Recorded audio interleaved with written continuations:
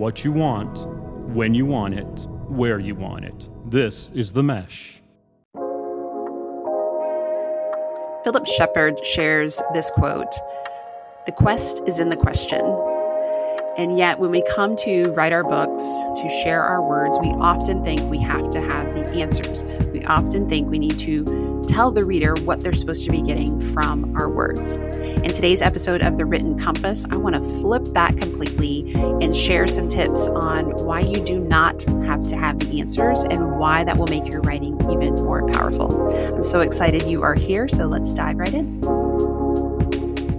In one of our recent team meetings, one of our amazing one-on-one writing coaches, Jeannie, was talking about how she was working with one of our clients, and they were getting really frustrated because they were struggling to tell some of the stories that they wanted to share in the book that they're working on.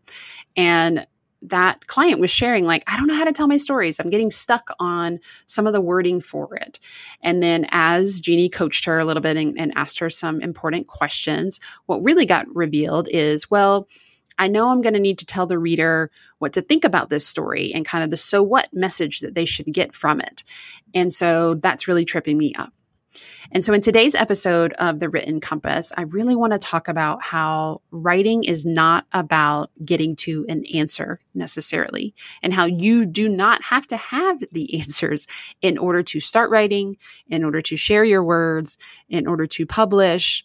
You don't have to have the answer. So let's get started. I hope this episode is just a big, deep breath and exhale of relief for you. Welcome, everyone. I'm so excited to be here. Today's episode is a fun one because you don't have to have all the answers. I'm curious what shows up when I just even say those words. You don't have to have all the answers. In writing, we are typically taught that you need to know what you're going to say before you start to write it, or in order to start to write it. And I've talked in many episodes before on this podcast how that is just not true. Writing as an embodiment tool is a way to process, is a way to explore, is a way to discover what you want to write. So if we follow that train of thought and that belief, then we don't have to know the answers. And what's so interesting is there's the way that we come to writing or reading someone else's writing is we are bringing our own histories and stories as a communicator, a storyteller, just someone who has lived experiences. And we're coming together with these words that are kind of captured on the page. And those words have the author's stories and histories all lined up behind it. And one philosophy is that the reader is just supposed to read those words and get, quote, get the message out of them. And it better be the right message. You better understand it correctly. This was often, if you ever took a literature class in college, this was often the way it was taught. It's called new traditional thinking. And it's just this idea that the message is out there. You just got to figure it out. And I come, again, I've shared this before on the podcast, more from a social constructivism feeling, a social constructionism, which is the idea that I'm bringing my own understanding and perspectives and views, and I'm coming together with this new one created through these words and presented to me in this book. And those two things are going to come together and create new meaning. And if that's true, there is absolutely no way that as a writer, I could decide or much less dictate what that new meaning is.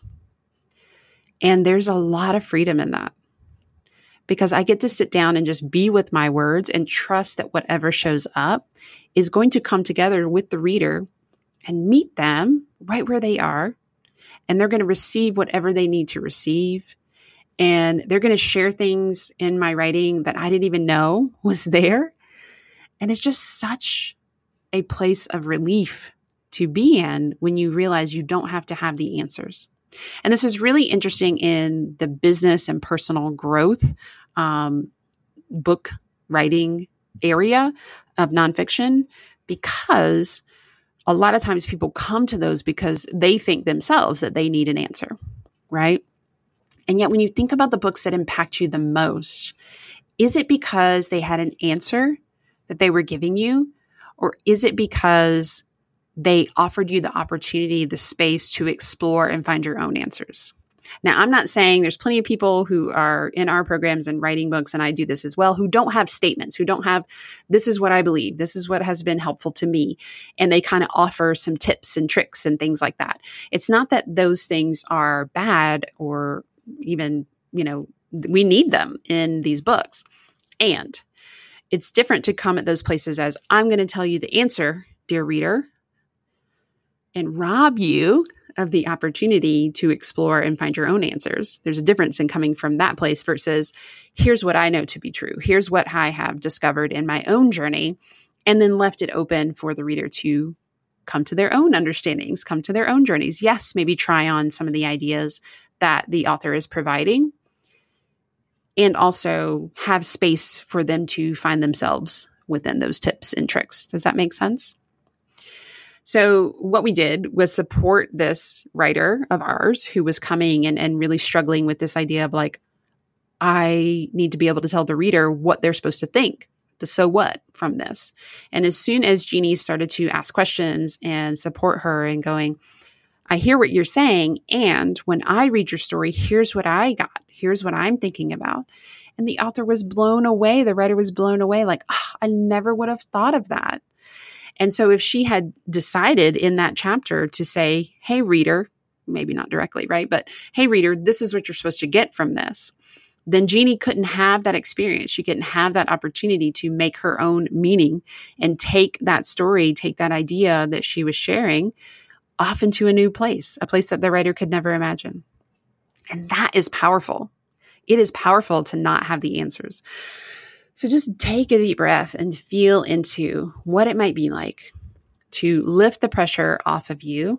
I did it off of my shoulders because that's where it shows up for me, that you don't have to have the answers.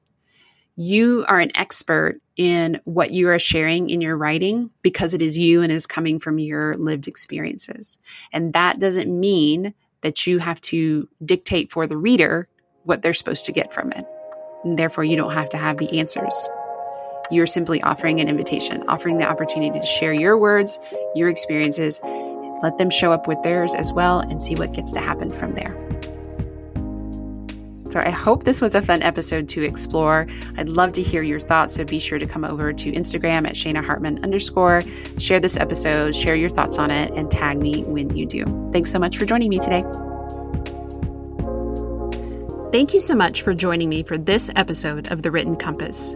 If you are loving this content, then please share this episode and tag me on Instagram at Shana Hartman _. And if you're wondering how you can implement the ideas I share here and really begin creating your amazing book, I want to connect with you even more.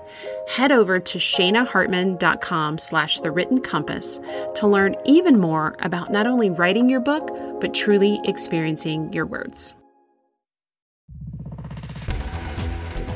You've been listening to The Mesh, an online media network of shows and programs ranging from business to arts, sports to entertainment, music to community. All programs are available on the website as well as through iTunes and YouTube. Check us out online at themesh.tv. Discover other network shows and give us feedback on what you just heard.